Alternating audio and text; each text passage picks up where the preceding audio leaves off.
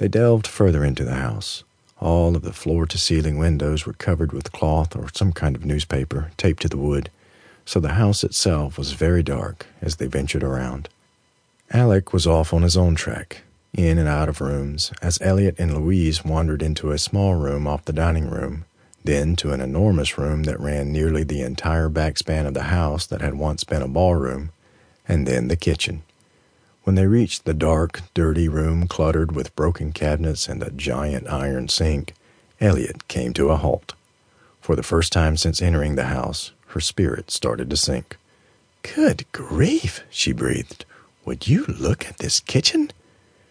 Louise had disdain on her face. "Like I said, I think the last time this house was updated was back in the 1930s. She looked around the space. "My great-grandma had an old iron sink like that." Elliot leaned against the door jamb, imagining all of the work she had before her to make the house habitable. Even though she had a good idea about the fixer-upper when she purchased the house, still, the reality was something different entirely. She looked up at the peeling ceiling, the faded yellow walls with grease and dirt on them, and the dark and creepy back staircase built against the western wall of the kitchen that led up to the second floor. The whole thing was enough to make her shudder. "I've already called a contractor to come in and help me evaluate the place," she said, seeing dollar signs flash before her eyes. "He's coming on Monday." Louise looked at her, an earnest expression on her face. "My husband is a contractor," she said. "He'd love to help y'all out with this place." So the woman is going to double-team me for money, Elliot thought. Maybe the dollar signs weren't flashing in front of her eyes so much as they were flashing in front of Louise's eyes. She smiled thinly. "Sure," she replied evenly. "Send him over on Monday. I'll get an estimate from him, too." That answer didn't particularly please Louise, but she smiled in return, weakly, and agreed. Elliot was starting to think that the woman was only in this to see how much she could bilk her for, when a voice suddenly emitted from the front of the house. "Hello?" It was a male voice, deep and smooth. Louise rushed back into the central hallway, heading for the front door. "Hello?" she called, coming around a corner and gaining a view of the entry. She lifted her hand in greeting. "Well, hello there. How are you?" Elliot was still in the kitchen, looking with increasing depression at the state of the room. It was going to cost a fortune to restore it. She could hear Louise and the unidentified man chatting as they drew closer to the kitchen.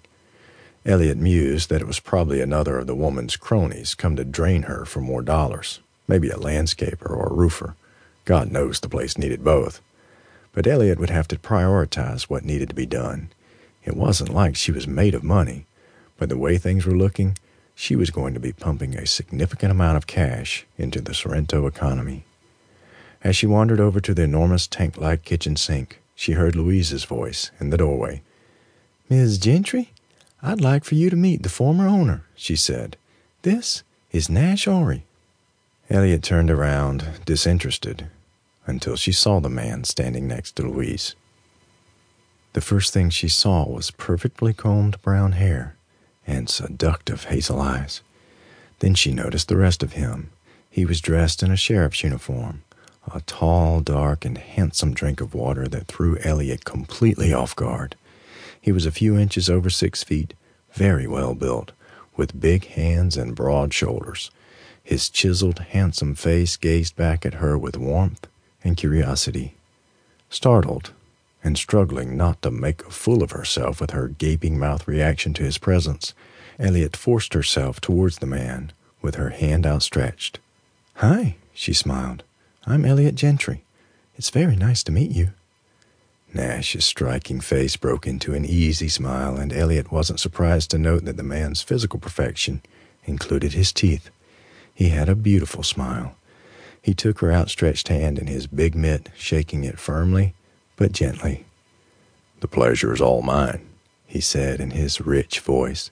He just seemed to stare at her for a moment, holding her hand, before realizing he should probably let it go.